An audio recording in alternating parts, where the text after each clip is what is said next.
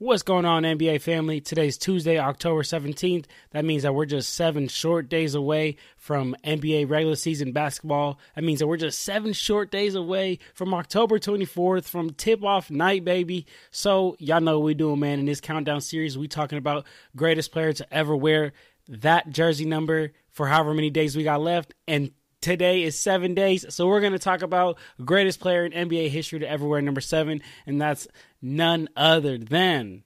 Now, I'm going to be honest, y'all, before I get into who I got. I know if you click on this video, you already know what it is, man. But I had some good choices for this video, y'all.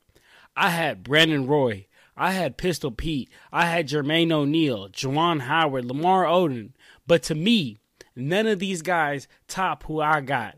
And that's none other than Carmelo Anthony, man. Hezzo Melo, man. He wore number 7 for 10 years. He was a 10-time All-Star, 6-time All-NBA first-team selection, a 1-time scoring champ, and an absolute legend, man. Numbers and stats and accolades don't do justice for the career that Carmelo Anthony had, man. As number 7, he set the MSG, the Madison Square Garden, single-game scoring record with 62 points in one game. I mean, Madison Square Garden is just one of the mecca of basketball, one of the best places to play basketball, and that's where Carmelo Anthony has a chance to stamp his name and say, I am the highest scorer in a single game in MSG history. That is a way to cement yourself in history. And in my opinion, y'all, Carmelo Anthony is one of the most underrated scorers of all time, because right now he's currently ranked as 9th in the all-time scoring list. He actually should have been 8th, to be honest with you. He's only a couple hundred behind the person in 8th place, and he would have got 8th, to be real with you,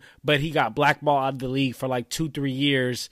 Because originally when he went to OKC, and he had that press conference, and he was like, oh, I'm not coming off the bench, or they had said something as far as like, oh, Melo, you know, you being older now, how does it feel to fill in a role of coming off the bench? And he looked at him crazy. He's like, I'm not coming off the bench. I don't know what you're talking about.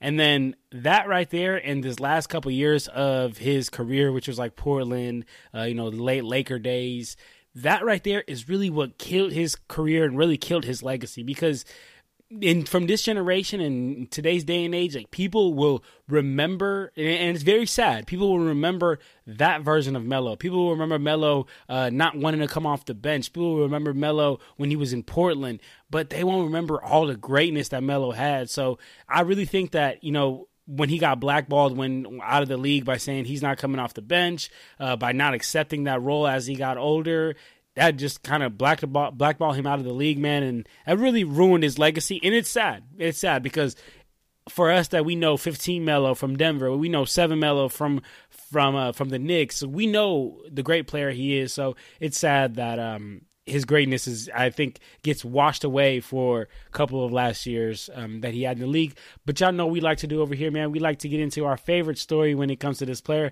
And my favorite, number 7, Hezzo Melo story has got to be April 2nd, 2013. It was Knicks versus the Heat. This is right after the Heat just came together with their big three with Chris Bosh, Dwayne Wade, and LeBron James. And it seemed like at the time, it seemed like Melo got left out. Now looking back on it, we know that Melo chose to not do that because he wanted to stay with New York and get the super max. That's a whole different discussion that we got to get into. That's on Melo's end. But at the time when you was watching and when I was a kid, I'm thinking like, damn, like Knicks about to play the Heat. The Heat just came together with their big three, but they excluded Melo. Melo wasn't a part of the big three, so this game's got a lot of tension coming into it. That's the way I felt about it. And boy, that's probably the way Melo felt about it too, because he went off that game, y'all. Went off for 50 points, shot 18 of 26 from the field, shot 7 of 10 from the three-point line, and went 7 of 8 from the free throw line. An absurd performance, like still to this day, one of the greatest performances we've seen, one of the greatest performances I've seen. I remember watching this game live. I remember watching this on the TV. And just seeing Melo go to work, right? Like, I know when it was 8 days, I talked about Kobe's 81-point game against the Raptors, and seeing him go to work, fight through doubles, just rise over the defense. That's what this game felt like. You play some good defense, Melo just hit a better shot on offense. And when you look at the game in its entirety, Melo took 44 shots and only missed 11. Like, come on, man. Come on, man. That was a show to watch that day, man. So if I could leave you one thing with this video, besides subscribing and joining the family, man, go check out that game that the Knicks had versus the Heat. But there we have it, though, y'all. That's who I got for number 7, the greatest player in NBA history to wear number 7.